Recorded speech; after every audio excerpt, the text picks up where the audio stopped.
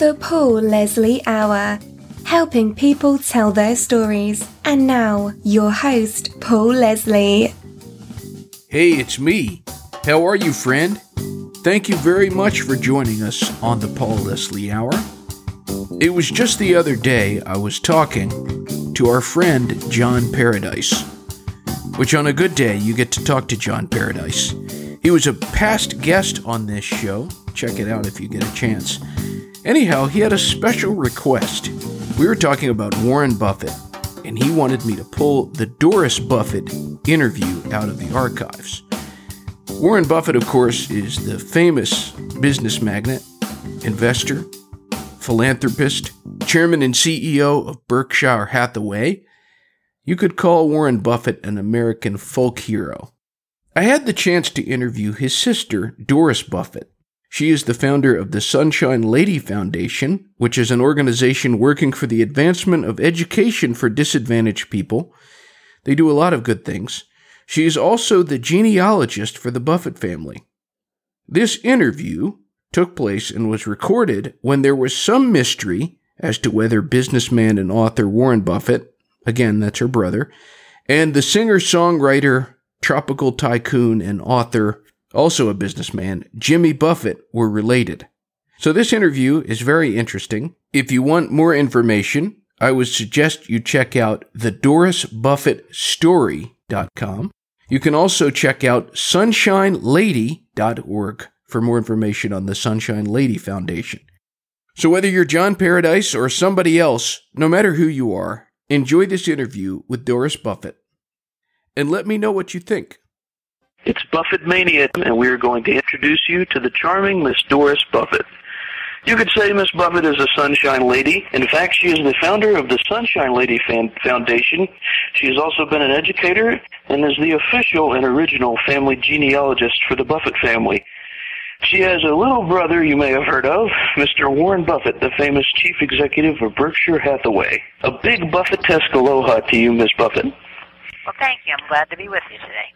Tell us, how did you get interested in genealogy? Well, I just had, I think, a natural interest in finding out where my family came from, and it was aided and abetted by my father, who handed me a few materials on his side of the family, who came from Long Island, and one was a couple of them were in the Revolutionary War, and that lay fallow for a long time until I don't know what sparked it, but I decided I had to find out what the family was all about.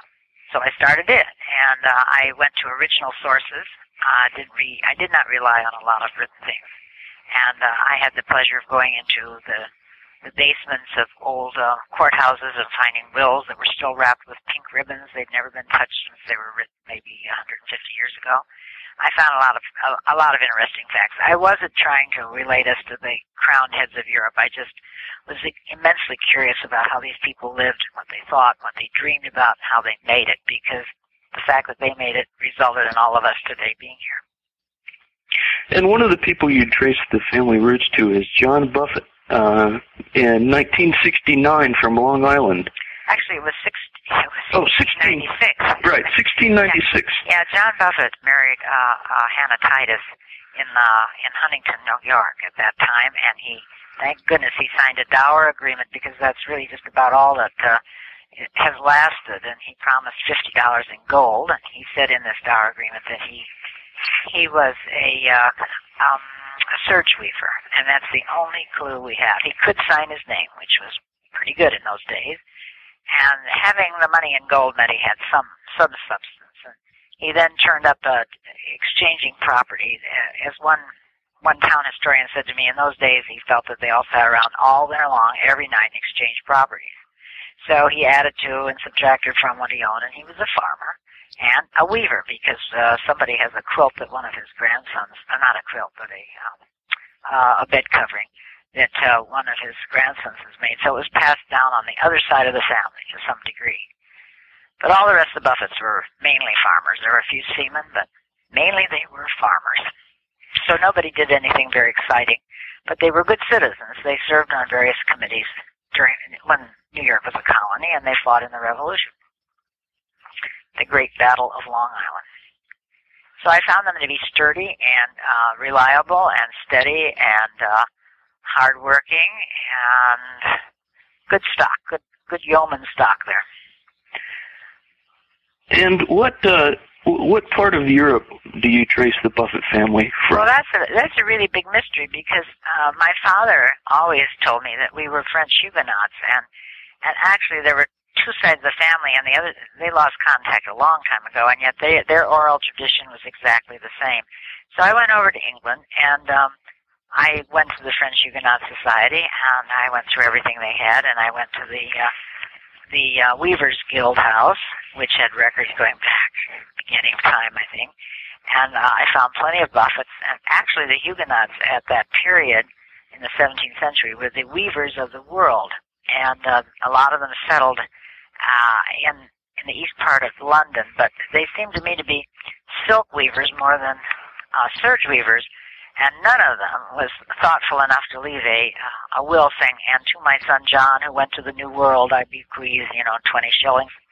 So I was unable to find a contact there, and I went to the Channel Islands because there was a Buffett there, and then later on I went up to Newfoundland and checked out Buffetts there, all of whom were related more to Jimmy Buffett than our family. I was hoping to find a connection, but I wasn't able to.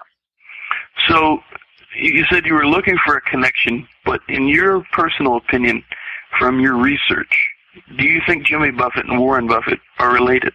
Well, they certainly share the same interest in making money. Yeah.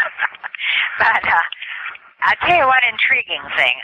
Many Buffetts who were fishermen on the southern shores of Newfoundland migrated. Some of them came down to Boston, but many more of them went to Nova Scotia and then into other parts of Canada. So for a while I was corresponding, I still correspond intermittently with a very nice guy in Canada. And one day he sent me a picture of himself and his sisters, and I nearly fell over because he absolutely could be not a fraternal, but an actual twin of my father. And that blew me away. I showed it to Warren and my sister Bertie, and we were all just thrown by the resemblance. My father didn't have a face that you saw everywhere. Here was this man who showed up looking exactly the same, and he was from the same general stock that Jimmy's from. So maybe there is something. It's not a terribly common name, but on the other hand, you dig into the name part very far, and you find out people, because they were illiterate, whoever the scribes were, took down what they heard. Some spelled it B-O-V-E-T-T. There are just all kinds of variations on the theme. So I just think it'll be fun to find out. My brother plays the ukulele. Jimmy plays the guitar. Now, that doesn't prove a thing, but it just would be kind of fascinating to jump a couple hundred years back and find out if there was a connection. I was reading the article that you were interviewed for in the Wall Street Journal. Oh, yeah. And I was looking at the picture of Mr. Jimmy Buffett and Warren Buffett, and I looked at them and I said, they actually kind of look similar. Well, I mean, they don't look dissimilar, and in coloring they're pretty much the same, but we'll just have to do this DNA thing and see if it shows up that way. I think he calls Warren Uncle Warren. He calls me Aunt Doris. So when we call him Cousin Jimmy, but it'd be fine. It'd be fun to nail it down one way or the other. I'd rather have it work out that we are related, but I'll tell the truth no matter what happens. Well, you'll have to report back to us. Okay, I'll be happy to. So how did you meet Jimmy Buffett? Well, when I decided to delve into this, I think it was in about 85, and I got a list of all the Buffetts in the country, and I proceeded to make out this really dandy group of things to send to each one of them in a big manila envelope. I wanted their birth certificates and their school records and any old stories they had of their family and things like that. And I sent out, I really believe there's about 116 of these. And I thought the mail was just going to come pouring back to me, that everybody'd be interested. Well, I think I heard from about 12 people. So then it behooved me to call people, and sometimes I went and visited them to find out more, and everybody was very helpful when I did that. However, they never sent me the stuff I was hoping for. But finally, a couple of years later, I got a call from Sunshine Smith, who is Jimmy's secretary, and she said, I'm cleaning off Jimmy's desk, and I find this envelope here. He's really very interested in genealogy. And I thought, yeah, I noticed it, but if you say so. So she said some people named Buffett had come to see him in Florida, and they came from Norfolk Island, which is between New Zealand and Australia, and that there were many, many Buffetts there. Well, I'd already contacted a few of those Buffetts, and they're an interesting lot because they're all descended from the people on the Mutiny on the Bounty, the sailors, and their Tahitian wives and girlfriends. And so, that would be another possible connection. So he was about to go out to Australia on his first tour with the band, and after he vetted me, took me to dinner and looked me over, he said I could come along. And so I quickly got a visa and joined the entourage. There were many people on this trip, and I really traveled and was housed with his parents, who were just darling. They both died a couple of years ago, as you probably know, but they were lovely people, and I enjoyed them, and I got to know his little girl, Savannah, and I met a lot of Buffetts on Norfolk Island, more than I've ever seen before. They were really a fascinating bunch. Some of them looked Polynesian, others looked British, some of them were a combination, but uniformly, they were incredibly kind and hospitable to us. They had a luau like I've never seen. And for the first time, I heard Jimmy perform when we were on Norfolk Island, and he did a little number for that benefited the children's musical careers or school. And so finally I heard Jimmy Buffett in an acoustic performance. Then we went on to Australia to see the America's Cup.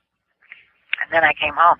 And then after that I went to Newfoundland and checked out all the leads I'd been given by his mom. And she would send me the letters he got where people said, we just might be related through my great-great-aunt, Matilda. And I found some terrific Buffetts up in Newfoundland, but I couldn't make the connection. Partly because while they kept pretty good records up there, they'd only collect them once or twice every couple of years.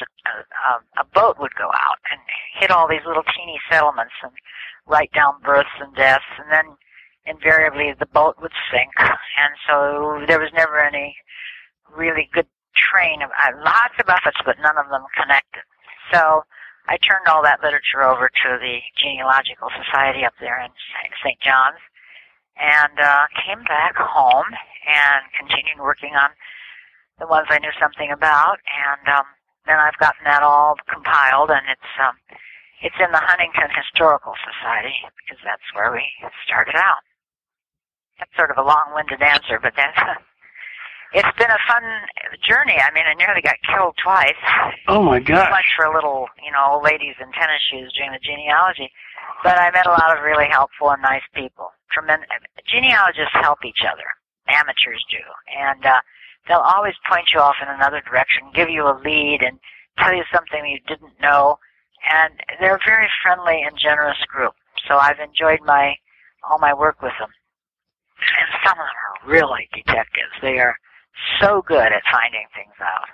Fortunately, I'd worked for a district attorney for a little while, so I learned that when you come to an obstacle, you find a way over it, under it, or somehow, check it out one way or another. And that's really the fun of genealogy. You mentioned the trip to Norfolk Island. What is the island like? You mentioned hanging out with the Norfolk Buffetts, but yeah, well, it's actually 3 by 5. That's easy to remember. 3 miles by 5 miles. And it's a beautiful, beautiful island. It's sort of mountainous. They are so trusting over there and live such a simple, good life that they have no police force because they don't need one. And we were told that if you had a $20 bill, it was a good idea to sign it, so if you lost it, they could return it to you. And I thought, I can't believe that people are still living like this. This is wonderful. So it is also, there's no port for Norfolk Island, none at all. And it was the second most infamous settlement for British prisoners when they had the great movement to send them off to Australia or parts near there. When they were clearing out, they'd run out of space in jails in England, and they could, I think there was something like 500 reasons you could be executed all kinds of, steal a loaf of bread and you were deported. And 5-year-old kids were sent and 93-year-old men were sent. And they were treated so inhumanly. It was terrible. Some of them would do bad things just to be able to be shot. And they spoke about how their bones stuck through they were glistening white bones in their back because they were beaten so often. So it was a horror story. It was a beautiful island, but it was hell on earth. And there was no way off of it because there was no place that had water that you could swim to. I mean, water to drink. So it has quite a lurid past, and now it's as peaceful and trusting and good-hearted as you wouldn't believe it existed on the face of this earth, but that's the way it is over there. You mentioned earlier about the fact that Jimmy Buffett plays the guitar, and your brother Warren is a ukulele player. He plucks the ukulele. And his son is a musician, Peter Buffett. Oh, Peter is. Yeah, Peter is a bona fide musician. He was playing one of those little toy pianos when he was 3 years old, and he's never lost his interest, and his skill has grown, and he has a lot of talent and a lot of soul for music. So maybe there's some kind of Buffett gene that has to do with music. Yes, well, it went right by me. But my son plays a stand-up bass, so maybe we can make a case for that. They're very engaging people, I will say that. You don't run into too many dull people. But steady. But that doesn't have to be the same as dull. What is something about Warren or Jimmy that you think people would be surprised to know? I think most people would be very surprised to know that Warren has one of the best senses of humor, that exists. He's incredibly funny. He's very witty, and that's a large part of his personality in his everyday life. I always look forward to being with him because I know I'm going to laugh. And he's never unkind with the humor. I have to say that, and he's self-deprecating. There's a little bit of ham there in Warren, and we might tie that in with Jimmy, I suppose. And Jimmy is more of a businessman than people realize, I think. I was thinking about a really clever illustration that could appear, and I was thinking about having a picture of Warren wearing a Hawaiian shirt playing his ukulele, and he's calling Jimmy, and Jimmy's in his office with his suit on, just the opposite of what you'd expect. Well, I tell you, they did something like that in, let's see, which magazine was that, or paper? No, it was a magazine. I think it was Forbes, probably, some years back. Warren had on a Hawaiian shirt, and he was helping Jimmy, who was grimacing, put on a tie the tie. So, yeah, well, they came. One thing is I thought was kind of interesting. A couple of years ago, I took my family down after Christmas to Key West because we'd never been there. And after I of course went over to we all went to Margaritaville, of course, and then we went to the offices and talked to some people there who were very nice. But after I'd been there a while, I realized that Key West could produce Jimmy. Omaha, Nebraska probably never could have, and Warren would never have come out of Key West. So they're sort of a product of their environment to some extent. I think that's just my theory, half-baked theory. That's interesting. Mm-hmm. Tell us about the Sunshine Lady Foundation and how you got inspired to start that. Well, I started it in 1996 when my mother died and left me money. And I'd already set up a 501c3, a charitable foundation. I'd gone through the paperwork because my mother was 93, so it was inevitable. And I've always loved to share good things with people. That's with all my faults, I have that one redeeming characteristic. And I felt that with this money, which obviously I'd never earned, but I felt I could be as good a steward, the best. I would attempt to be the best steward of it possible. So I started right in and concentrated on just a few areas, and we've enlarged that a little bit. But I have 10 wonderful younger women working with me, and we're a great team. And they too have a sense of humor, and we love our work. The first thing I do is I help educate women who have been survivors of domestic violence, and that changes their lives, changes their children's lives, and they do not go back to being battered. And so that, right now I have 532 women from Hawaii on east. And the letters I get from them and the results of this program are nothing short of phenomenal. It's just thrilling to read the letters because they're grabbing this chance and they're making the most of it. Tell us when we can expect to know the results of the DNA test. Well, Is there any idea? I would have done it by now, but I've had 2 bouts with cancer, and the latest one was this summer, and I'm okay, but it slowed me down. So when that article appeared in the journal, I heard from a couple of places that do DNA testing, and they offered their services and sent me kits and the whole thing. So you'd think I would do it, next Monday or something. But I really haven't gotten organized at that point. But I will. I promise I will. It'll be shorter rather than longer because I'm as curious as anybody else is about the results. So they're prepped. They're ready to go. They're agreeable, and so it's all on my shoulders. And I promise I'll do it. I just got a lot of things on my plate right now, and I'm really just sort of getting well too, so I haven't got it right at the moment. I don't have as much energy as I've had before, and I'm sure I'll have it again. So that's the indefinite answer to your question. Well, The question is gripping all of America. Well, the listeners at home can tune into the next episode, the episode after when that happens, and we'll tell them who or whether we'll open the sealed envelope. Right. Ladies and gentlemen. You want to know? No, they are not related. Oh. Yes, they are, whatever. But, okay. Okay. My last question is my favorite question to ask everyone. Yeah? And that is, since this goes out all over the world, what would you like to say to the world? Well, I think we should all be kinder to one another. In genealogy, you find out that no matter where you or I go in the world, we're no further distant than a 30th cousin with every single person on the face of the earth. So that idea of one big family, a brotherhood of man, really does exist. If you think that the next person you meet, if you go to Africa or South America or Antarctica, Russia, they're no more than a 30th cousin. Now, that's not a whole lot of difference. And I checked this out. I had read in a book it was 50th cousin, but I checked it out, and it's 30th cousin. I just think we could afford to be a lot nicer to each other and helpful. I think life is extremely tough, and it's tougher for some people than it is for others. And I just don't know why we can't lend a helping hand. I guess that's what I would hope for. We could sure solve a lot of problems if people get on board. And if they can't get on board, just get out of the way. And just remember, it isn't why do you do things, it's why not. You have chances almost daily to do something good. Small, big, whatever. Oddball, standard. And there's a lot of goodwill in people, we know that.